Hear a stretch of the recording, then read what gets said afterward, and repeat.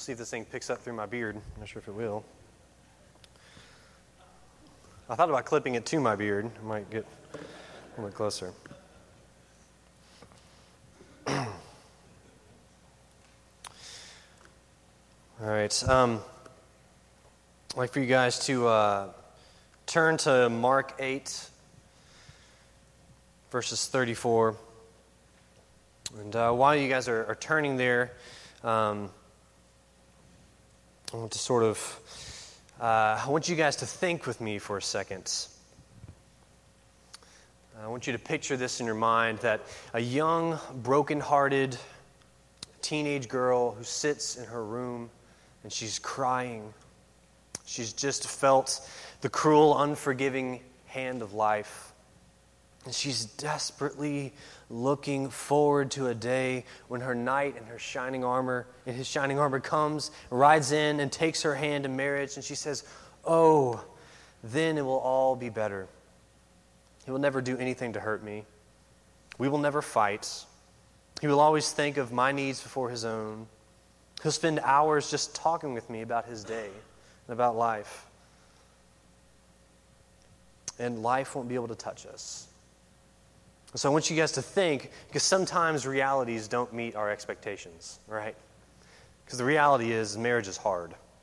There are fights, and there's bills, and there's debts, and there's broken hearts. And so, likewise, I want you to think, before we read this, I want you to think of the Israelites. They've been crying. They've been looking forward and longing and hoping and dreaming for this triumphant Messiah, this King, to come in, to destroy their enemies, to wipe out the Roman oppression, and to establish them, the Jews, God's chosen people, to establish them in power and authority. But their anticipation is about to meet reality. So turn with me in Mark 34, and let's read this, 34 through 38. And calling the crowds to him and his disciples, he said to them, "If anyone would come after me, let him deny himself, take up his cross, and follow me. For whoever would save his life will lose it, but whoever loses his life for my sake and the gospel will save it. For what does it profit a man to gain the whole world and forfeit his soul? What can a man give in return for his soul? For whoever is ashamed of me and my words in this adulterous and sinful generation, of him will the Son of Man also be ashamed when he comes in the glory of his Father with the holy angels." Let's pray. God, we come before you today, and I pray that you would have mercy on me, a sinner who is about to proclaim your word to himself and to the people, your people. God, I pray that in your mercy and in your grace that you would give us hearts to hear and minds to understand what your word says, not what my mouth says, but what your word says. And God, we say all the time that we believe in God's word alone and Scripture alone. And God, I confess to you today that out of my insufficiency, I plead your word alone, God, is not me. And I pray that that would be the cry of our hearts, where we learn what you have for us, where we learn the calling to follow you. In Jesus' name we pray. Amen. I want to sort of set up some context first. So, first, Mark sort of sets up this quote from Isaiah, talking about the coming of the Messiah and John the Baptist. And then there's the feeding of the 5,000, the feeding of the 4,000. When we've preached through these, Josh has been rolling through them, so I like this. You all sort of know where we've been. And then finally, Jesus foretells of his resurrection, and that's here in Mark 8. And so what has Mark been doing? Mark's displaying that Jesus is the promised Messiah. And so it's all culminating into Jesus' massive following. He's got crowds behind him, disciples behind him. They're flocking. He can't be hidden. We've seen that last week, how he cannot be hidden. And so it finally culminates in Peter's confession here in chapter 8, where he says, "Who do you think that I am?" Peter confesses, "Oh, you are the Messiah. You are the Christ." And then he proceeds to tell them, yes, and the Christ must suffer, and the Christ must die. And so Jesus is redefining what the Messiah looks like. Things of man versus things of God. And we see that in verse 33 just before this. And so tonight I want to look at what it means to follow Christ, specifically by seeing three things: the cost of Christ, the profit of man, and the cost of Christianity. So let's look here in verse 34. And calling the crowd to himself with his disciples, he said to them, if anyone would come after me, let him deny himself and take up his cross and follow me. Deny the self. In other words, to set ourselves aside. And so the question here is, what does the self desire? What satisfies us in our life, in this life? Well, there's wealth, there's power, there's authority, there's comfort. You know, a lot of people want that authority. We see that in people seeking promotions, seeking being their own boss. Everybody wants to do that. Nobody wants to be told what to do, but everybody wants to tell what to do. We see that in comfort. Everybody strives to be in a nice home with plenty of resources to pay bills, and people want to be in a place in life where they feel comfort. We want what will please us.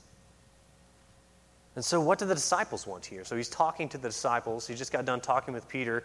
And so what are they longing for? What do they want? They might not want wealth and power and things like that, or comfort, because they're on the move. They don't really carry money.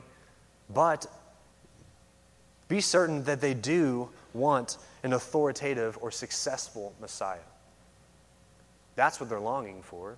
They're longing for their king to come in on his horse. And so Peter gives us a clear example of this in verse 32. So jump just up a little bit. It says, and he said this plainly to them, talking about his suffering and his death and his resurrection.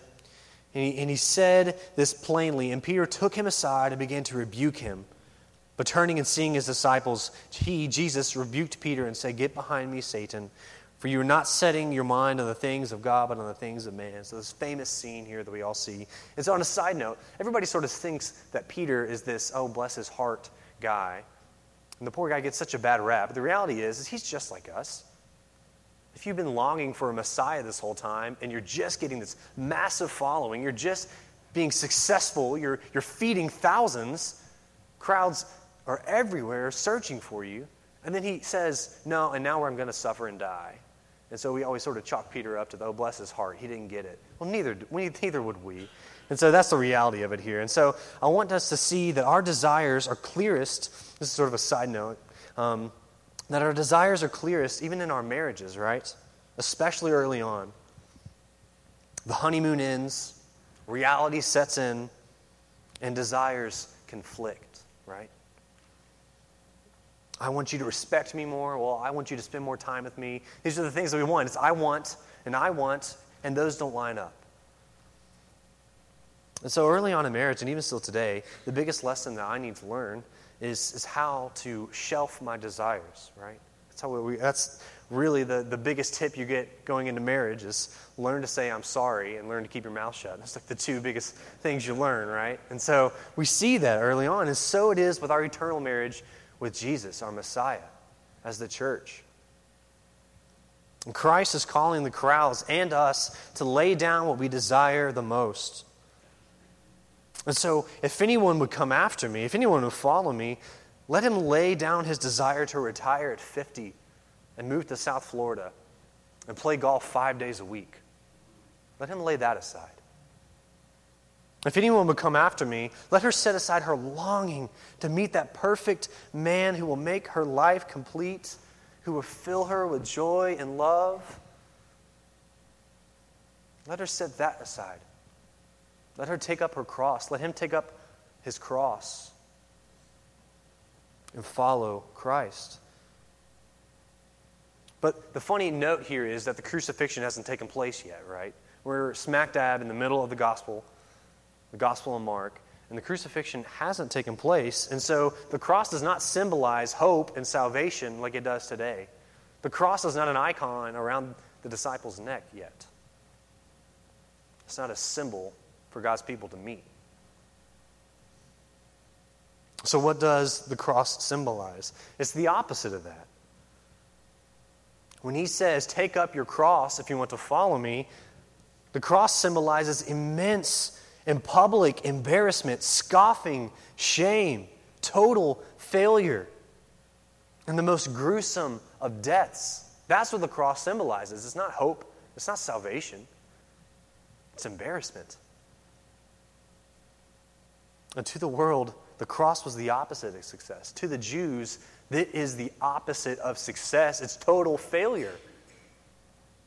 Especially to the Jews, it represents Roman authority. And so what is Jesus telling them to do in verse 34? He's telling them to take up their cross, take up that horrible image and follow him.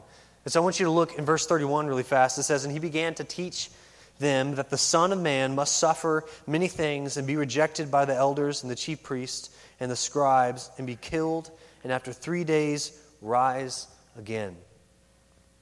So he's telling them to give up what they desire the most in this life and to follow Christ to death.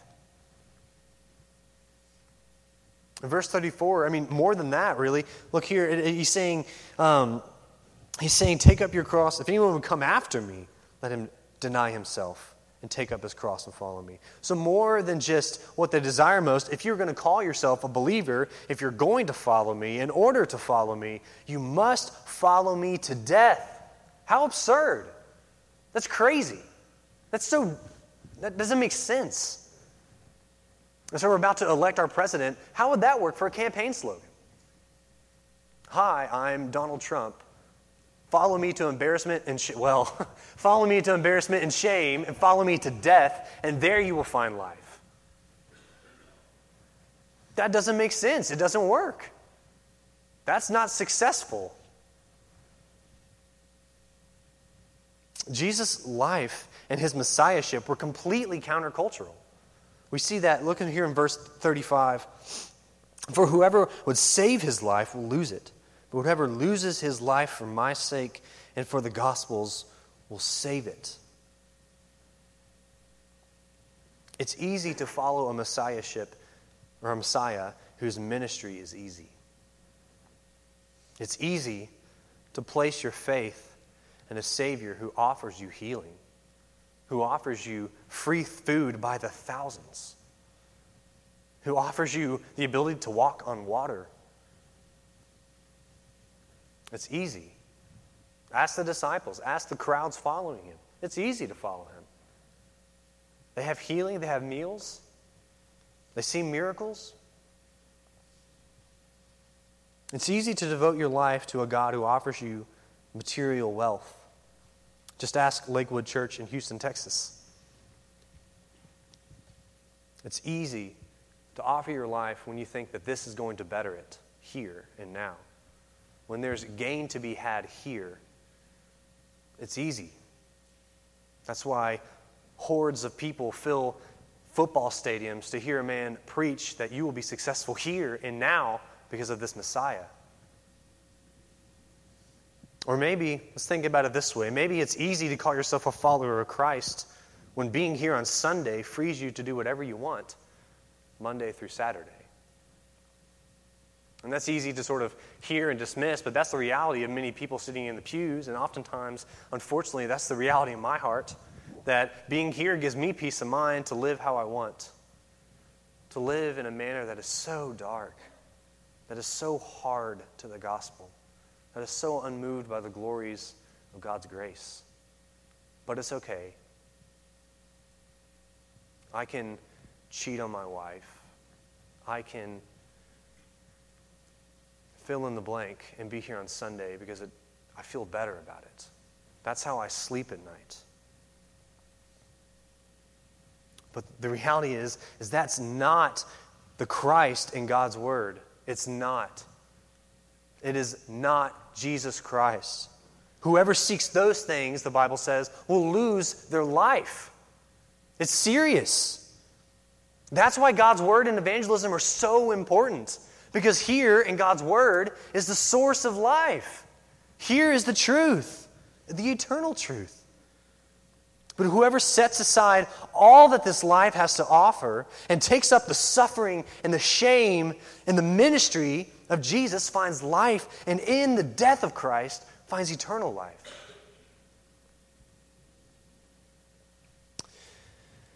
Verse 36, for what does it profit a man to gain the whole world and forfeit his soul? For what can a man give in return for his soul? Jesus appeals to the crowds and to the disciples. He's appealing to them. What is the gain of following the things of man? What will that get you? Jesus answers them, really, in this life, it's actually pretty good. In this life, he says, you can gain the whole world. It's all there. Strive for it. Go. But at what cost? And so, yes, people can promise all the riches to follow Christ, and you can strive after those things. You can strive after the American dream. But at what cost? He says it's our soul. And know this, the soul is not fooled, especially as I hear tragedies of suicide and how much that hurts, how painful that is for families. The reality of it is because our soul is not fooled by the things that we tell it to be satisfied by. It's not fooled. It knows what it needs. It knows what it's longing for, and it's Christ. Christ is not found here in material things. Your best life now comes at the cost of your soul. Let me rephrase that. The pursuit of our best life now has already cost us our soul. I want you to know that. Think with me to Adam and Eve. Let's think about this. In the majestic fields of Eden's garden, living in the glory in the midst of God, unhindered by sin. What a beautiful thing. And they're hit head on with the choice, God or self-glory. Adam and Eve chose the self, and they forfeited their souls forever, and they severed relationship with God and man. And now, 2,000 years later, we are faced with the same question, but we've already made our choice. It's already been made. You and me, like Adam, we've chosen the things of man. We chose self-glorifying sin rather than the things of God. And Jesus tells us that we've lost our souls. And there's nothing we can do to gain it back. There's nothing we can offer to gain it back. And so this is not the politically correct Jesus. This is not the warm feels and the good vibes, the kumbaya Jesus. This is you have forfeited your soul in pursuing the things of this world and the things of man, and you cannot buy it back. It's that Jesus. And we wonder why churches are so shy of the gospel. It's because it's offensive. That's why. No amount of wealth or money or power or social status can reclaim what you've lost. Let's be more specific. No amount of religion, no amount of church attendance, Sunday night or Sunday morning, no amount of football teams that we feed, no amount of seminary degrees that I earn, none of them will add up to the debt that we owe on our soul. We are spiritually bankrupt. That's our reality. That's our situation. And so to drive you to despair even more, look at this passage of this verse of warning in verse 38. For whoever is ashamed of me and my words in this adulterous and sinful generation, of him will the Son of Man be ashamed when he comes in his glory, in the glory of his Father with the holy angels. So what? Why? That's what I want you guys as listeners to be asking. That's what I want you to be asking when Josh is preaching in your mind is, so what? Why? Why does this matter?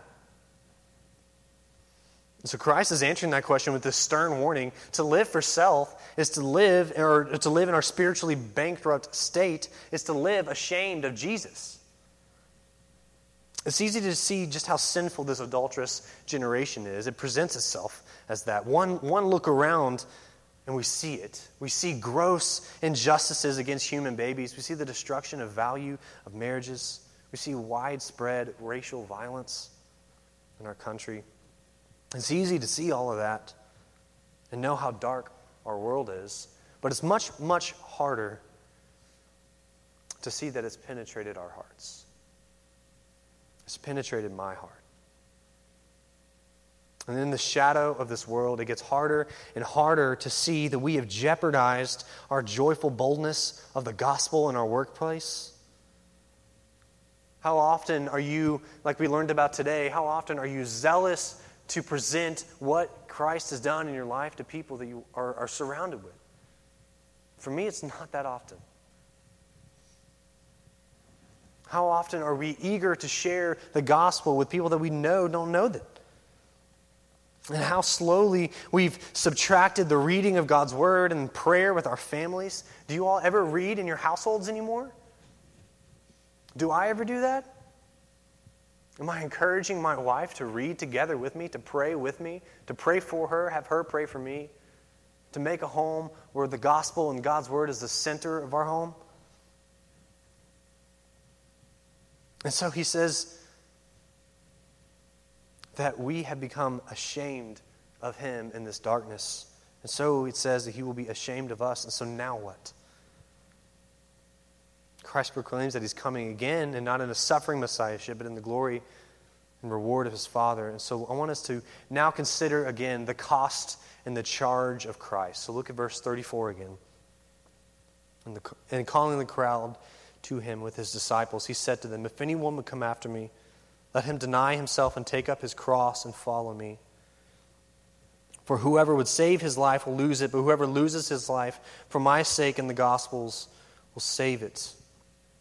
And so, brothers and sisters, so Joseph, follow Christ in his death. Die to yourself and your desires.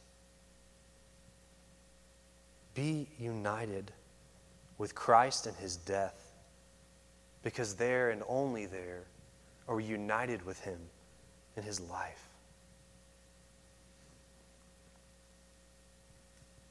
I'm going to say that again. Brothers and sisters, be united with Christ in his death. So why are we doing this? Why does this passage matter? Because he's saying, be united in his death. Follow him to that, to the cross, the emblem of embarrassment and shame. Follow him there, because only there and at the death of Christ will we be united with him in his life. You cannot be united with him in his life if you're holding on to yours. And so what does this look like to live out? It looks like living an open life of repentance and confession at home. Jessica, I'm so sorry for smarting off to you the other day. Jesus has called me to be loving, more loving than that. So will you forgive me? Parents, it looks like confessing to your kids and apologizing to them. Or it looks like not lying or cheating or bad-mouthing at work to get ahead. It looks like being a follower of Christ. That you're not going to choose the rewards of this life, but you're going to choose Christ. And so, if you've been united with Christ in his death in the gospel, then live unashamed of his death in his gospel. It's that simple. But yet it's so hard, isn't it, to truly live unashamed of the gospel and Christ's death. And so I started with an illustration of marriage, and I want to return there again. I want to read you guys a quote from Martin Luther, and for band members and other people that have already heard me talk about this, I'm sorry, but it's such a great quote, and I want to read it again. So this is talking about the unity of us with Christ in marriage. He says, the third incomparable benefit of faith is Christ, or faith in Christ, is that it unites the soul with Christ as a bride is united with her bridegroom. By this mystery, as the apostles taught, Christ and the soul become one flesh. And if they are one flesh, then there is between them a true marriage, indeed the most perfect of all marriages. Since human marriages are but poor examples of this one true marriage, it follows that everything they have, they hold in common, the good as well as the evil. Accordingly, the believing soul can boast of and glory in whatever Christ has, as though it were its own. And whatever the soul has, Christ claims as his own. Let us compare these, and we shall see the unimaginable benefits. Christ is full of grace and life and salvation, and the soul is full of sins and death and damnation. And now let faith come between them, and our sins, our death, and our damnation become Christ, while his grace and his life and his salvation will be ours. For if Christ is a bridegroom, he must take upon himself the things which are his bride's, and he must bestow upon her the things that are his.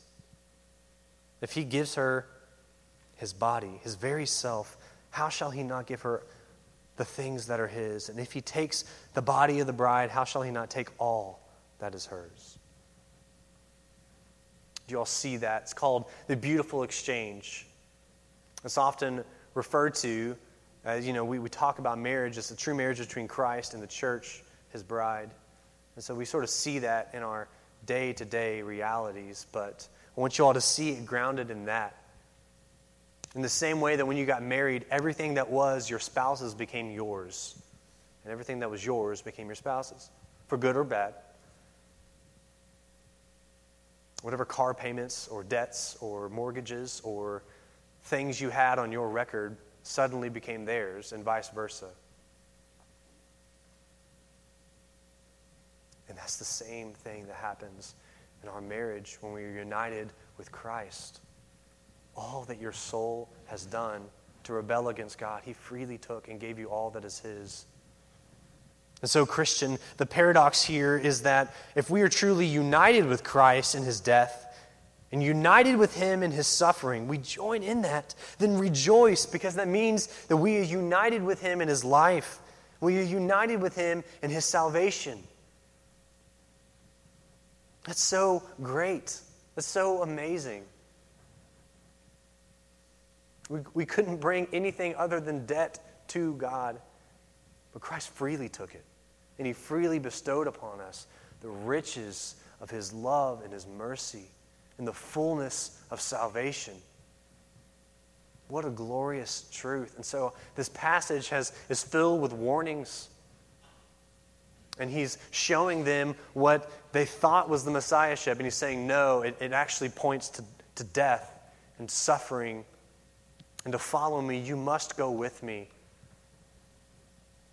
And he's turning the world upside down, but it's such a glorious reality when we see what that death and what that suffering has done and what it has accomplished for our souls. And so, to close, set aside you. Set aside yourself and follow Christ. We sing that song, even in my death I will follow you. Would that be our prayer tonight? That God, I pray that at the death of myself, in the unity of your death on a cross, God, I have nothing to give, because there we receive the life that Christ offers. Let's pray. God, I want to thank you for being the Messiah that we did not expect, for being the perfect Savior who suffered in our place, God. And so now you're calling us to follow you and what that really means. And yes, in this life, if we have you, we do have joy and we have happiness, because you hold eternity and you hold us in it. But God, that means that we must follow you and live unashamed of the gospel, even if that demands our lives here and now, God. I pray that our church would be a church that would willingly give up all that this life has to follow after you and humbly seek you in the hardest of times and in the best of times. God, you are faithful. The work of Christ stands as our bold assurance that we have salvation in him. And so, God, in faith and in trust, we lift you up and we confess that we need you. In the name of Jesus Christ, we pray. Amen.